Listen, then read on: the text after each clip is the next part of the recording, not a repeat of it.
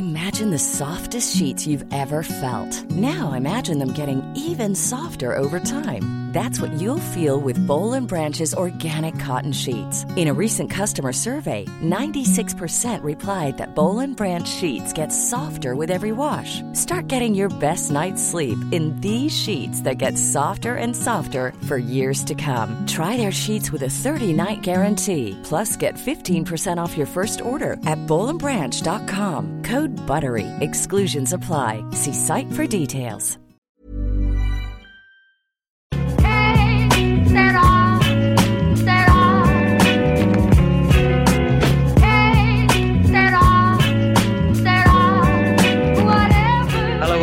This week's episode of the Championship Roundtable. I'm your host this week, Louis Shackshaft. You can reach the podcast by emailing at championshiproundtable@gmail.com. We're just going to go around the tables. If we can start with you, Matt, and just like to introduce yourself. Yes, absolutely. Hey, I'm Matt Cutler. I am a sports journalist who specialises in the business of sport. Aston Villa fan, living in London. And that's it. That's it from me, really. If you want to, my podcast, I should mention, I run a sport business podcast called SB Weekly, and you can find me on Twitter at Matty Cutler. Cheers for that, Matt. If we can come to you, Andy, as well, if you'd just like to introduce yourself. Yes, hi. I'm Andy Buckley-Taylor from Lincoln, season ticket holder at Derby County. You can find me on Twitter at BuckTaylor64, where there's also a link to my blog. Thank you both for that, guys. My name's Louis Shackshaft. As I said, I represent Sheffield Wednesday on here, and I represent Sheffield Wednesday also for Shoot Football. I write for them, and I am your man also for Sheffield Wednesday Statistics.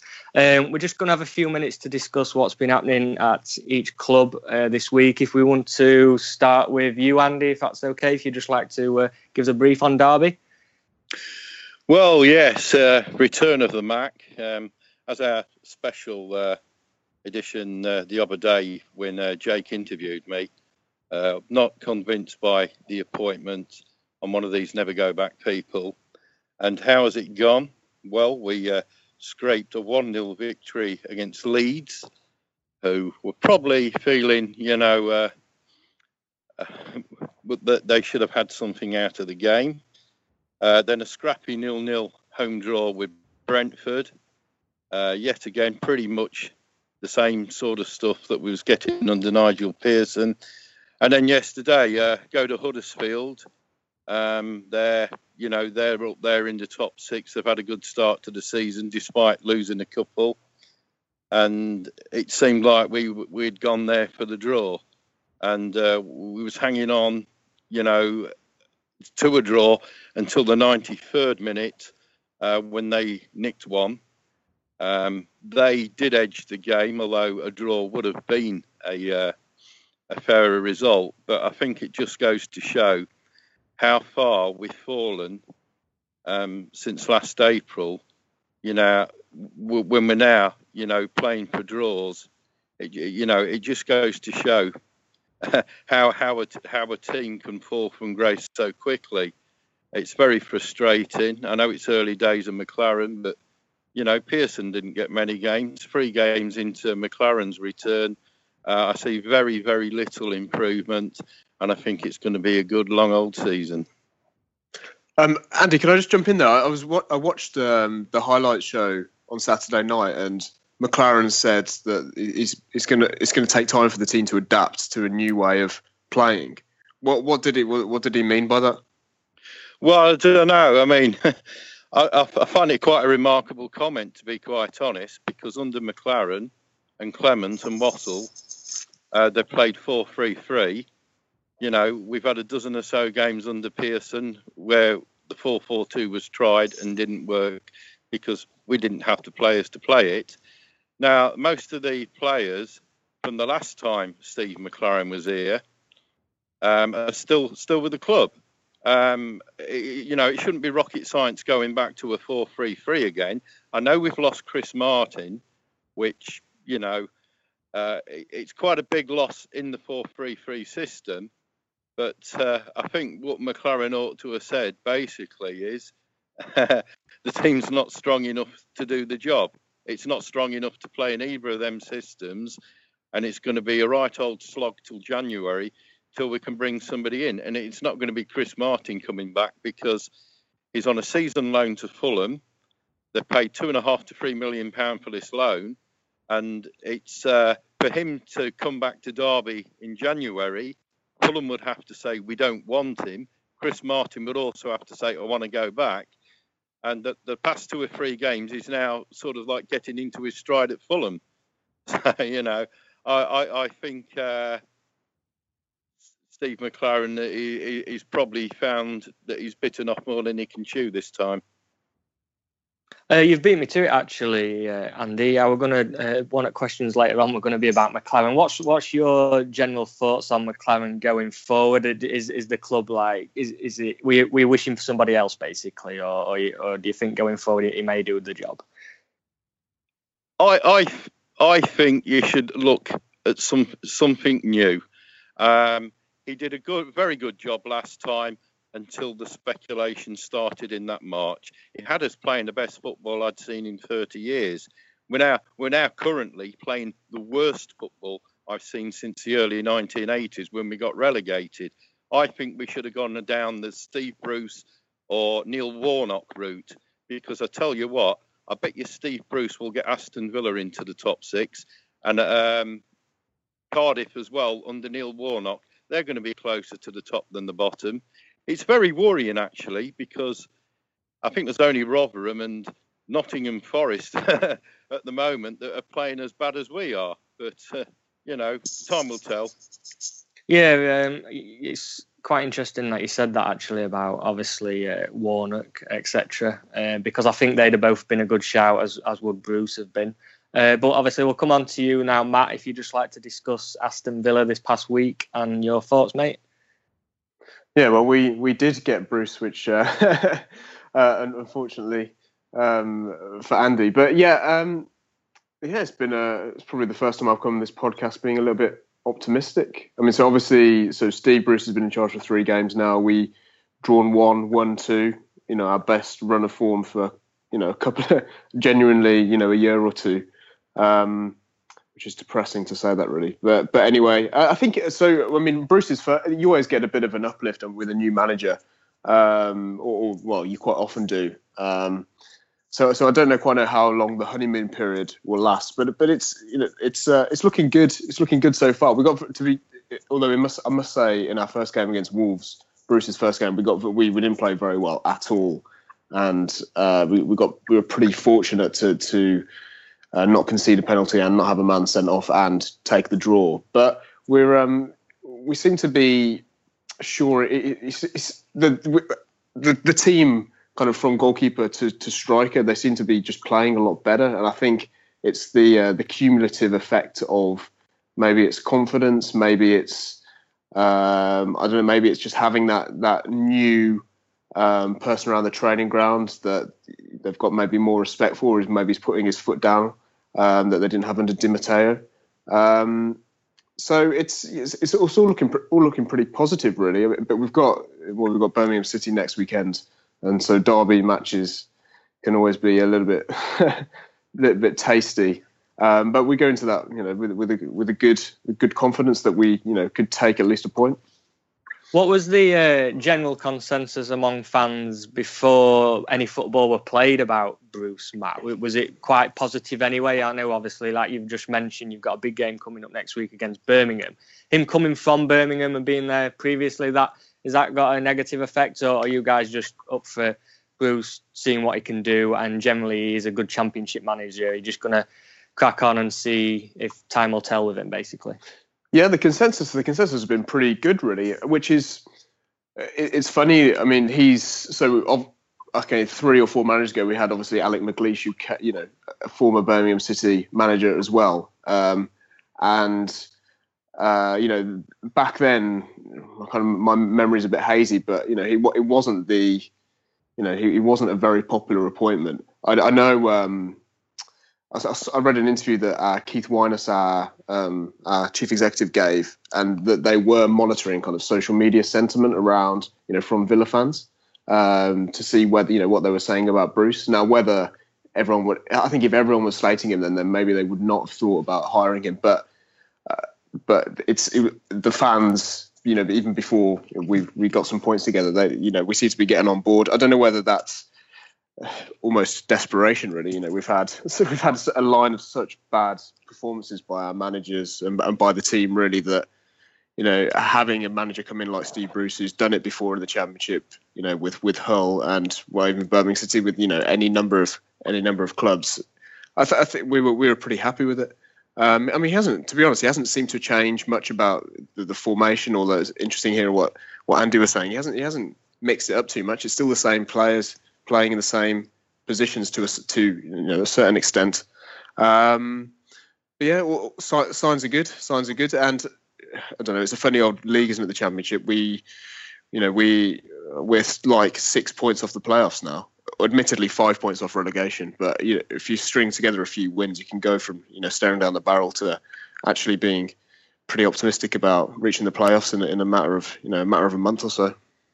Yeah, thanks for that, Matt. I think, like you say, with Steve Bruce in charge, he's a very good Championship manager, and he'll definitely push you to the playoffs or playoffs minimum, basically. I believe so. Anyway, but it's strange because you guys have got a lot to talk about off the field this week. I haven't off the field. It's all been on the field, really. So it's been quite a decent week for a Wednesday.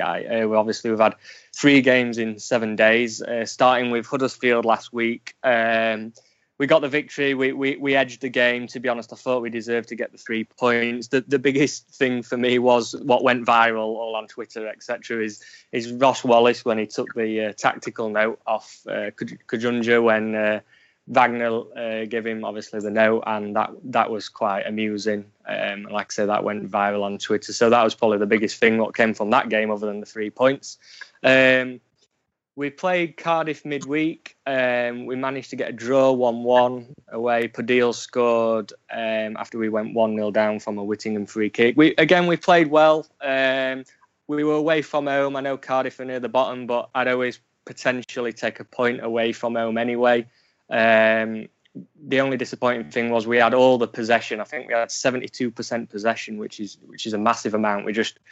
We couldn't finish the game off, but I can't complain because then we had QPR yesterday, and again we edged the game. We just did enough. We deserved to win. We showed signs of quality in parts. There were a few moments where we could have slipped up towards the end and gave them a goal, but ultimately, in 7 days we've got 7 points out of 9, so I can't complain at this moment. And we've slowly climbing that table, and we've managed to get into 5th position. So hopefully good things will come from that.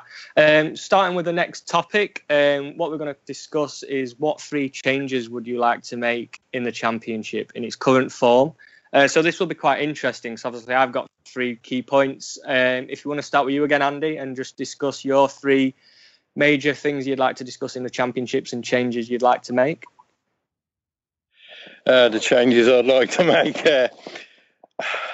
It was a very difficult one, this. I got the questions whilst I was out watching my son play this afternoon. A change I would like to see is the playoff system. I think there should be more money spread about in the game. I'd like to see the top 3 automatically promoted, and then the next 3 into the playoffs. And the next 4 into the playoffs. What I would do, the team that finishes 4th, option A, team that finishes 4th straight to the final. Then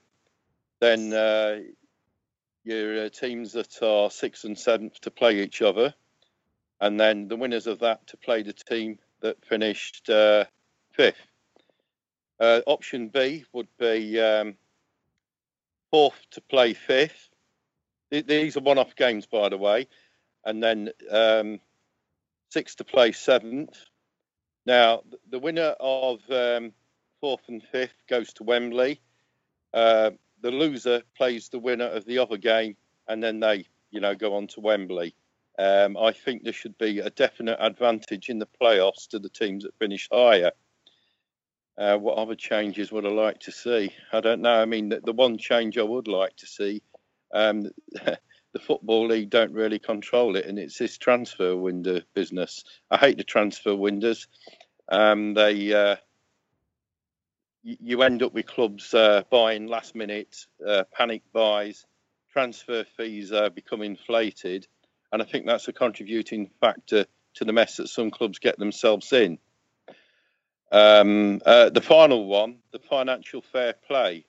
Now, I agree to a certain extent of having control over clubs not getting themselves into serious debt, but what I would like to see, I would like to see a bit of adjustment whereby you're not limited by your losses, but if the owner can prove that he can cover all the losses made, then I think that embargo should be waived.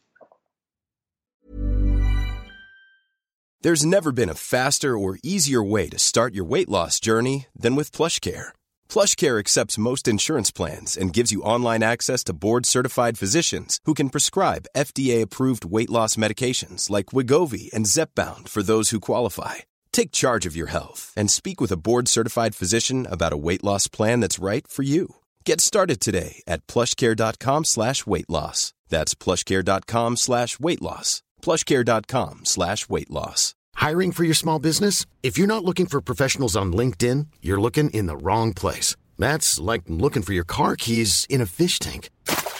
LinkedIn helps you hire professionals you can't find anywhere else, even those who aren't actively searching for a new job but might be open to the perfect role. In a given month, over 70% of LinkedIn users don't even visit other leading job sites. So start looking in the right place. With LinkedIn, you can hire professionals like a professional. Post your free job on linkedin.com/people today. Yeah, they're very good points, Sam, to be honest. I was going to kind of mention the playoff one as well, because I knew that one was going to come up. So I've stayed away from that in my key points. But they're all well-made points, very interesting. I've got 3 completely different ones, so that'll be good going forward. But if we come on to, obviously, you, Matt, as well, and we'd just like to discuss your points as well that you'd like to put across. Yeah, I mean, I interpreted the question a little bit more, not necessarily a structural thing, but the slight issue for me is that I'm 30, and like, this is the first real season I've known Villa outside the Premier League, so this is my first taste of Championship football. So I'm kind of coming in with a Premier League background. I was at so Villa's first away win in 400 or whatever days it was away at Reading last week in midweek, and I've noticed this on TV as well. I think that the Football League should, if it can, try and do more stuff to encourage sellout crowds. I mean, Reading in particular. I mean, I'm only raising this point because I was there. I think it was 20,000 people in the stadium. Still plenty of empty seats and 5,000 Villa fans. But watching on the highlights over the weekend on TV, just empty seats everywhere. I don't really know why that is. Is it a ticket pricing thing? Is it I don't know. I don't know the answer, but surely it's within everyone's interest to try and sell out stadiums as best they can. Is it more kind of initiatives to get kids along? Is it free tickets? Is it who knows what? It just makes kind of complete business sense to have sell out crowds where possible with this. More people in the stadium, more people spending money on merchandise, on hot dogs, on beer, and all stuff like that. Sorry, I went on a bit of a rant then. To be honest, I'm going to butt in with that because one of mine is based on prices as well.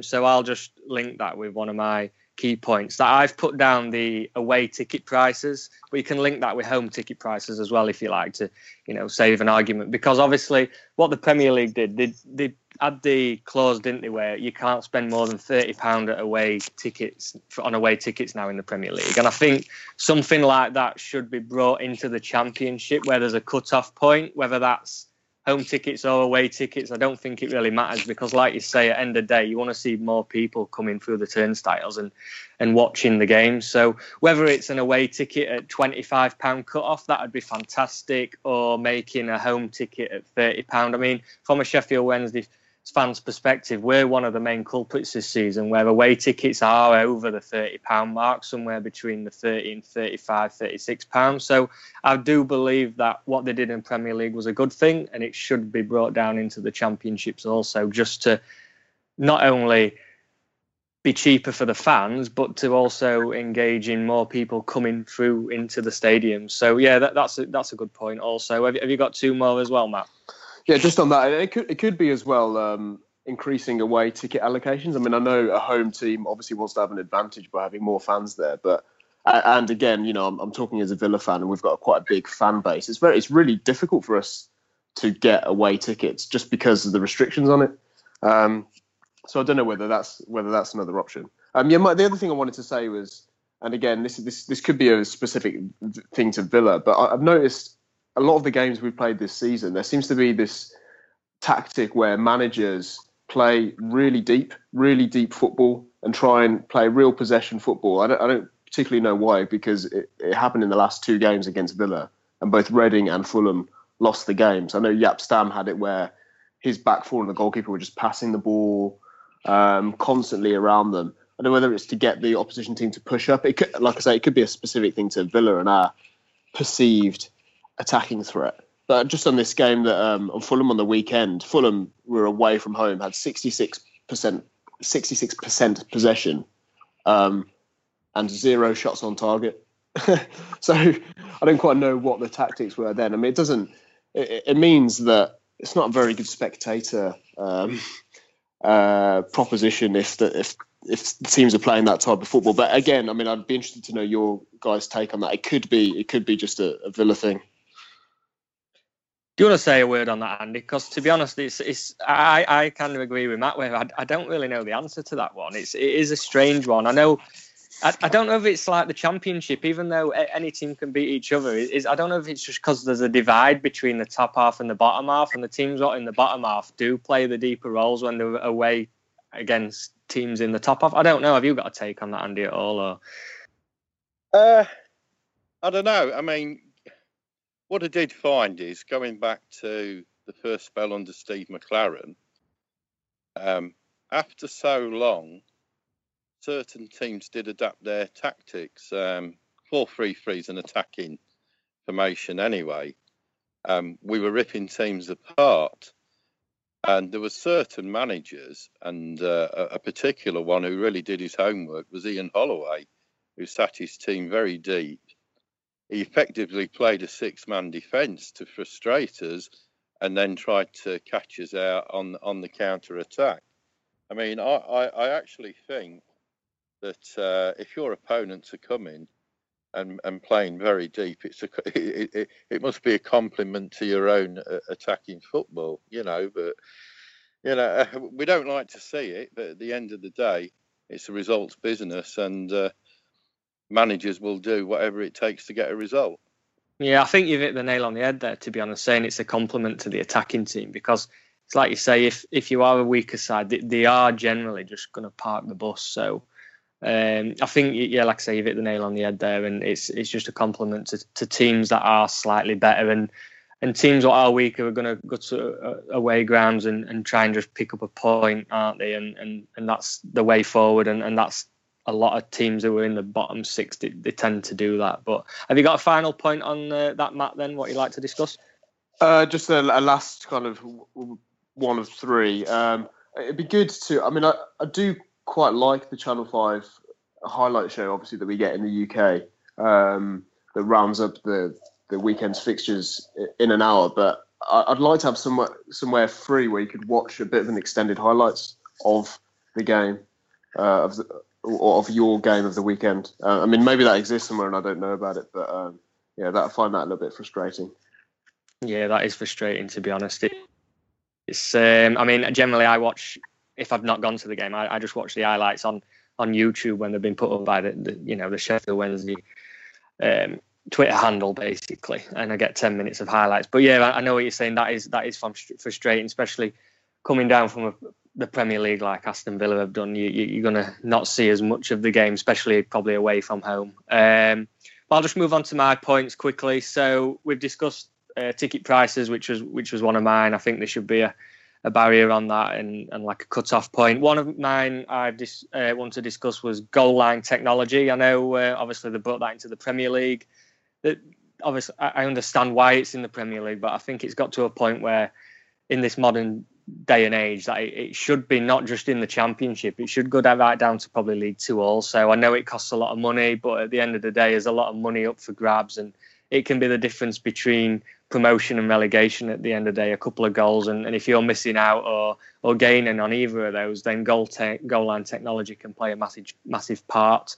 The other frustrating one for me, and this is from a selfish point of view, because this probably will never happen, but I'd like to see Championship games during the international break, because there's nothing more frustrating than... I'm just bored of watching England. I don't know whether you guys have got the same take on that, but there's nothing worse than when England are playing Slovenia and that's the only game that's playing at the weekend, and you just wish that there were 3, 4, 5, 6 Championship games being played, even if it weren't your team. And I understand there's players in the Championship that are called up on international duty, but what about the teams who've maybe only got 1 or 2 players maximum going on international duty, and we've all got big enough, squads to replace those players on a weekend. So I understand the international break, but when England, like I say, were playing Slovenia and Malta the other week, I was that bored, and it were like, come on, let's have just a few Championship games being played. So that's a frustrating thing for me. But we'll move on to the next topic, which is, and I'm sure, Matt, you've got a lot to say about this one, obviously, with Villa coming down from the Premier League. But how big is the gap between the Premier League and the Championship, and will it grow in the future? So shall we start with you, Matt, if you'd like to discuss that? Yeah, I mean, I think the bottom of the Premier League and the top of the Championship, I mean, this may sound like an obvious thing to say, is probably not that different. I think they'd probably be pretty interchangeable if you had a kind of like a 6, at the end of the season, a 6 team league of the top, the bottom 3 of the top 3 of the Championship.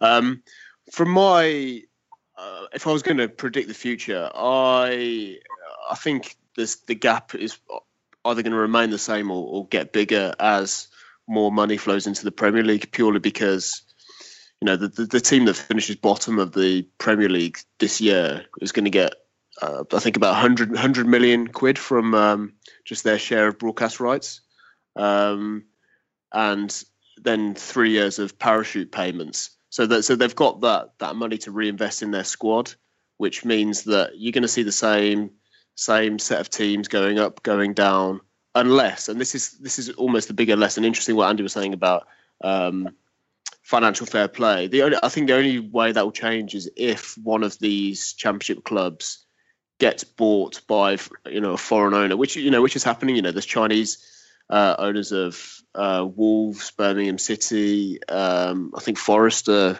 getting a new investor, are they? And they spend some serious amount of cash within what they can spend. I think that's the only way that we're going to see the status quo, shaken up a little bit. And if you look at a team like Villa, where we've been relegated, and Tony Gia's bought the club, and I think we've spent about 60 million quid in the transfer window, something insane like that in the summer transfer window. So just championship teams can't compete with that. And yeah, so it's kind of sad in a way, really. But I'd be amazed if we have situations where, I say Bournemouth's quite a good example, or Blackpool a few years ago. I just think that those will happen less and less as Premier League money goes up and up. Yeah, I've got to tend to agree, to be honest. I made exactly the same points as you. I believe that the bottom 6 in the Premier League are not dissimilar to the top 6 in the Championship. Like you say, that if they were to interchange, it wouldn't be dissimilar. And I also believe, obviously, with the amounts of money that's being spent by some clubs now, like pretty much all the Premier League clubs are spending millions, and some clubs are spending millions on players I've never even heard of before now, which is crazy. But then obviously you've got a few Championship clubs who are able to spend a lot of money at the minute. But I think you're right when you say that the smaller clubs, and luckily, like your West Broms and your Stokes and teams like that have got to the Premier League at the right time before this crazy spending's come along. And like you said, Blackpool were a very good example. You're not going to see a small team really now who've got a small ground and infrastructure and little money ever going to be making it into the Premier League, which is disappointing to see. But have you got the same take on that, Andy? I think overall it's going to be, the teams with the money, which are the relegated clubs. You do get the odd exception to the rule. Bournemouth, if they stay up this season, because, if the bottom team's getting 100 million, they're obviously getting more than that. And it's going to be a case of speculate to accumulate. I actually think that over the next few years, the whole setup, the structure is going to change anyway, because Championship is now becoming more and more popular with our friends over at Sky Sports. Now, what I'm wondering myself is, will the Championship become Premier League 2? I know it's been talked about and there's been mutterings about it for years, but I can actually see Championship becoming Premier 2, probably reduce it to 20 clubs like the Premier League, and then the Football League will have Leagues 1, 2. There will be a League 3, I would presume, but it will be, the bottom end of League 2 plus your top non-league teams. But when you're talking about the money issue, well, Derby County, the last couple of seasons, have spent 25-30 million pound on players. And I think we're the perfect example that money doesn't always buy you the success that you crave. So, I think overall the gap is there.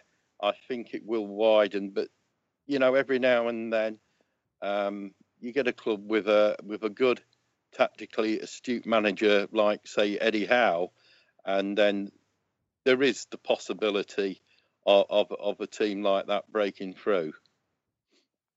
Yeah, I'd have to agree with that myself, to be honest. It's interesting, like you said, about Premier League 2 and whatever, because one of the points I were going to make in the changes, not that I'd like to see, but I can see the Championship being reduced to a 20-team league as well. And I think that may be something that does come up, whether it's in a couple of years or even 10 years' time, I don't know. But I can see that with, like you say, all the money, what's being spent and TV rights nowadays. So that'll be interesting to obviously keep our eyes on in the future.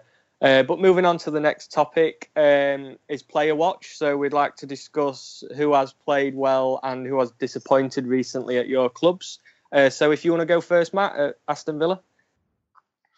I think so. Jonathan Kodjia, obviously we signed him right at the tail end of the transfer window from Bristol City for, from what looked, again, we're talking about money for, I think it was about 15 million quid, which I think many people at the time thought was a crazy amount of money for a player who's still quite young and hadn't really performed in the Championship, sure, but even if you're talking about 15 million quid for a good Championship player, that's just an insane amount of money. But he's really, I think he scored 3 and 3 now. He's just a really decent player. I don't think, Di Matteo or Bruce really worked out what his position is. He's kind of player. He's played almost as an attacking midfielder on the wing. On the right hand side of the front three of a 4-3-3. I think there's probably an argument to say he could play centrally, but he's just very good on the ball, very strong, great touch. It's just exactly the type of player we needed to play or to compete in the Championship. So I've been really happy with him. And I think he could end up scoring, being nearest the top of the top goal scoring charts by the end of the season. Disappointment has been, without a doubt, Jedinak, who we signed from Palace again in the transfer window. It's just been dreadful, really. I know quite a few Palace fans who really rate him, and they were a little bit annoyed that he went over to Villa, particularly on, I don't know whether it was on a free or just for a couple of million quid. They thought he was really good in the Championship for Palace. Great distributor of the ball, calm on the ball. but he's just ever since he started for Villa, it looked like his legs have gone. Gives away the ball all the time. He plays the odd nice pass, but that's about it. And he keeps on getting pulled off at half time. I don't know whether. So obviously he's still playing for Australia, and in the international break just gone, flying the other side of the world to play in a match. And actually, funnily enough, I know someone who was at the. I think Australia were playing Japan maybe in the last international break, and a friend of mine emailed me to say he was there watching it and sent me a photo. And underneath the photo just said Jedinak is playing dreadfully. So he's getting stick. He's getting stick in the northern hemisphere and the southern hemisphere. To be honest, I was looking up Aston Villa before we came on the podcast, Matt. It's a strange one because I can't work out Aston Villa this season. So I've come up with a few points that I'd like to make because statistically, Jordan Ayew and Jonathan Kodjia are basically they're up there with the best players in the league this season. So before Bruce has obviously come in, and I know he got a victory at the weekend. Has it just been simply the defence that's been letting you down? Because another thing that I found was that Aston Villa are top statistically, and they've won more aerial duels than any other team in the league. They've won 58% of their aerial duels, but then they've also got the worst booking ratio, and they've had 40 yellow cards already this season. So I'm like, they're just a mixed bag of like emotions for me at Aston Villa, and I can't work out what kind of team they are. Yeah, it's been we haven't had a settled team, which I think would have been part of it. So talking about the Ayew and Kodjia, we haven't quite worked out what our right front 3 or 2 or whatever the formation we want to play is. So if we play Rudi Gestede up front, who a proven championship scorer, with great in the air, strong. If we play with him, it's almost a different way of playing. If we played 2 up front, which could be Ayew and Kodjia, for instance. So I think Gestede. So Bruce is trying to sort of mix it up a little bit, and he has in the last, in his first 3 games. In terms of the defence, we've been pretty unfortunate with injuries. So I mean, Delay did his knee in, so he was out for the season when he was going to be our first choice right back and played the first few games. Elphick came in at the start, looked okay, and then played a couple of dodgy games and then got injured, so he's been out. Chester looks good and looks solid, but then also our left back situation is unresolved. So it's really hard to know what our settled team is. So that's a very long-winded way of me saying I don't know the answer. Yeah, I think that's just like you say. It's going to take time, and now Bruce is there. Then he's probably going to have to know in next month or so who his best 11 or 12 and 13 players are and rotate a couple. But I think that'll, like we said, that'll just come with time. What about yourself then, Andy? A player that's disappointed and a player that's played well recently over the past week or so? Well, I'll start with the positive. Over the past few fixtures, going back to Nigel Pearson, he dropped Jason Shackle a few games ago. Shackle had been a fan's favourite, but this season, his performances early season haven't been up to scratch. And Pearson brought in Alex Pearce, and in the meantime, Shackle got injured in training. Now, Alex Pearce came in, not this pre-season, last pre-season. He didn't play. I don't think he played a league game for us last season. He played in the odd cup game. The Reading fans were saying, yeah, he's okay, but, nothing special and whatever. And in fact, I think we sent him back out on loan to Reading last season. But anyway, he's come in at the expense of Shackle, and he's held his place well. And to be quite honest, in the recent games, Pearce has probably been a best player. He looks very composed on the ball. His distribution is good. And going from the interviews he's given to the local radio, seems a very nice guy as well. And he does have a bit of leadership about him, which we have been lacking. And a surprising choice, but thoroughly deserved. And definitely our best player over the past few games. Looking at the other side, the disappointing player, I wonder if you can guess who I'm going to say. This season's been Tom Ince. When he initially came to Derby, very effective. He was a bit hit and miss last season, but he was still a match winner on his day. This season just hasn't been at the races at all. Looks very ineffective. His free kicks, he's normally deadly with the free kick. His free kicks haven't been up to scratch. There just looks to be a certain disinterest with him. And what I would also question is, are we playing him in his most effective position? You've got a left-footed player here who I think is better off playing behind the striker, playing down the right wing. But there you go. But definitely we should be getting more, from a £5 million player than what we have been doing. I thought you were going to mention Tom Ince actually there. I had made a note of him, but obviously because you've discussed him, can I ask you also about Will Hughes and just see how he's doing this season? Because I know obviously in the past in transfer windows he's been linked with very big clubs in the Premier League, and he's been touted as one of the next best players or English players to go on and potentially play for England. So how is he doing this year? Well, I'll start off by saying that Will Hughes is a better player than Jeff Hendrick, who was sold for £10.5 million. Earlier on in the season, he was playing deeper than we like to see him. We like to see him push forward, to support our attackers. But we've got a scenario at the minute. Our defence is really missing George Fawn. We finally got him back last season for a full season after the ACL, but he broke his ankle in fact, it was right at the end of the season. And what we have been doing is sort of like making do, pushing people like Will Hughes back. But, that takes away some of our attacking threat. To me, he always puts in that 100%. When you see him on the ball, he's composed. He doesn't make the errors that other players make.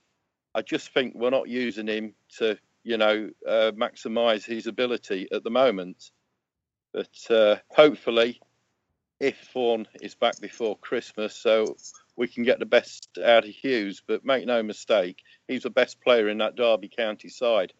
And you put players who are on the same level around him, he'll shine.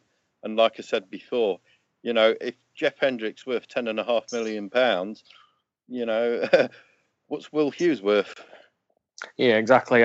He's always been one to watch out for, hasn't he? Will Hughes is the type of player where I think he'd always do well in probably any team. And I think if he did step up to the Premier League, then he won't look out of his depth. I know he's still only young, but hopefully and potentially it will be, when he gets to 24, for example, he'll be playing for England or thereabouts. I'll quickly obviously discuss Sheffield Wednesday and the player watch. He played well and someone who's disappointed. So a player watch, because we've had a good week, it was quite tough to pick someone.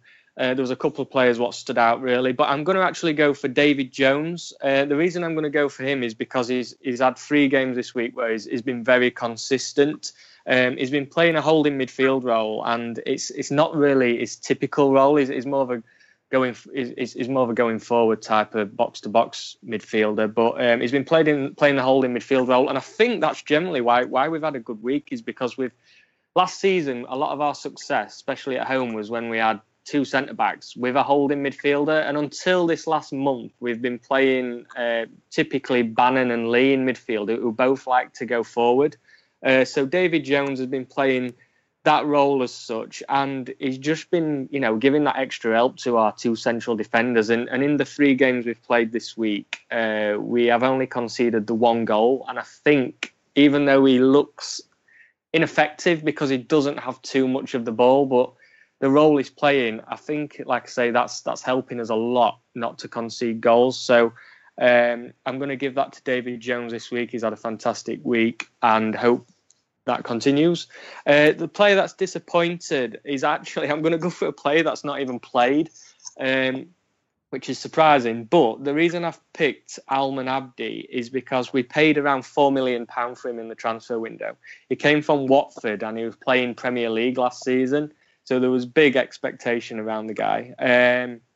He was dropped from our full squad yesterday against QPR, and our manager even stated that he hasn't adapted to our style of play whatsoever, and he needs to build his strength up and obviously in training before he can even think about coming back into the squad or the first team. So I'm going to go for Abdi as a disappointment, just because I really thought this guy were going to come to our club, nail his himself into the first team and be playing week in, week out and be a very effective assist and goal scorer for us. But we've just literally not seen any of that this season. He had a couple of games pre-season where he looked decent, but other than that in the league this year, he's been far from effective.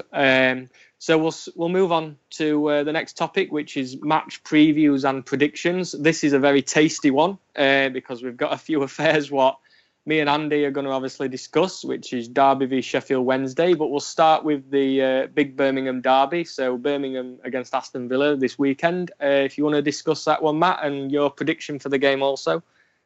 Well, obviously Villa, Blues lost away at Burton on Friday night, and Villa, winning 2 games off the trot. So we are the form team, but as everyone knows, form goes out the window in these derby games, and particularly the Birmingham derby. So I think I'd be annoyed if we didn't take a point, but actually I would take a point now if you ask me that. So it's so hard to predict, particularly at St Andrews at a 12, and at a midday kickoff. Well, not that makes any difference. Villa, man for man, Villa will be the better team. I think even a hardened Birmingham City fan would admit that. But could be anything could happen, as anyone who's watched a Birmingham derby over the past kind of decade or so will know. But if I had to put my neck on the line, I'll go for a 1-1 draw, 2 penalties. Yeah, it's so hard to call these games, aren't they? Especially derby games. It's like you wouldn't know where to obviously put your money if you were betting, and it's anything could happen on the day, like you say. Especially these type of games when crowd are behind both teams, and all it takes is a sending off or an own goal, and it could just go anyway. But another tasty affair, obviously, Andy. I've got Sheffield Wednesday. You've got your team away, Derby. What are your thoughts and predictions for that game, mate? Well, if you've got a half-decent defence, we're going to struggle. I know we've got Matej Vydra in the middle. He gets himself into some really good positions, but it's the service of getting the ball to him. As soon as we get into the final third of the field, we just don't seem to have a clue at the moment. I think you'll be favourites for this, but I don't think it'll be a thrashing or anything like that, because we haven't, despite not scoring a lot of goals, we haven't leaked a lot of goals in either. If you go into the iPro Stadium at the minute, you're half expecting to watch a 0-0 game. I would like to think that we could, get a win here. If we do win, it will be from a set piece. It will be a free kick or a penalty, because we're just clueless in front of goal. My gut feeling is that Sheffield Wednesday will win by a 1-0. But there you go. It's so frustrating at the minute. Yeah, it is a tough one to call, and like you say, I know we're in top 6, and are you 22nd in the league or 21st in the league? So, like you said, you'll be right in saying that Wednesday will be the favourites. But again, it's always difficult going to Derby. It's always a tough place to go, and And I've done a bit of research before I came on here, and I've found, like you said, that it's strange that Derby are 21st in the league, yet they've only conceded 11 goals in 14 games. And it's like, so obviously they're not scoring the goals either. So it's, if I were putting my neck on the line, I would go 1-1 as well, like Matt did with Birmingham Villa. I'd take a point at Derby, and I know we should be favourites, but we seem to have to create 5 or 6 chances at the minute to actually score a goal. And with you guys not conceding many, I would go with the draw. What's you, if you were a betting man, Andy, what would you go with? If I was going to put a guess the score bet, I would say 1-0 Wednesday. If it's a draw, it'll be 0-0. Well, yeah, to be honest, you know what? Beforehand, I was going to write down either 0-0 or 1-1, and to be honest, away from home, I would take a point anyway. And I think for us this season, if we are going to get anywhere near automatic, and I know we're pushing for those playoffs at the minute, but if we can take a point away from home and potentially then just get 3 points at home, then I'll quite happily take a draw at Derby on Saturday. So that'll be very interesting. But I'm afraid, guys, it's time to wrap up in this week's Championship Roundtable. If you'd like to drop a quick line where we can catch you, and if you're currently undergoing any projects that you're involved in, if you'd just like to start, Matt. Yeah, so you can catch me on Twitter at Matty Cutler. My podcast, again, is if you're interested in the business of sport, check it out. It's called SB Weekly, and that's at SB Weekly Podcast. Thanks for that, Matt. And if you'd just like to drop a line, Andy, also just where we can catch you. Yeah, you can catch me on social media at Twitter at BookTaylor64, and there's a link on there to my blog, which it's quite a depressing read at the moment. Thanks for that, guys. I've been your host today, Louis Shackshaft. You can catch me also on Twitter at Louis Shackshaft. I represent, obviously, Sheffield Wednesday for Shoot Football, and by the end of the week, I should have an article coming out, which is 5 reasons why Sheffield Wednesday should be looking for automatic promotion this season. But yeah, that's it from us, guys. I'd like to thank Matt and Andy for joining us, and thanks to everyone for listening.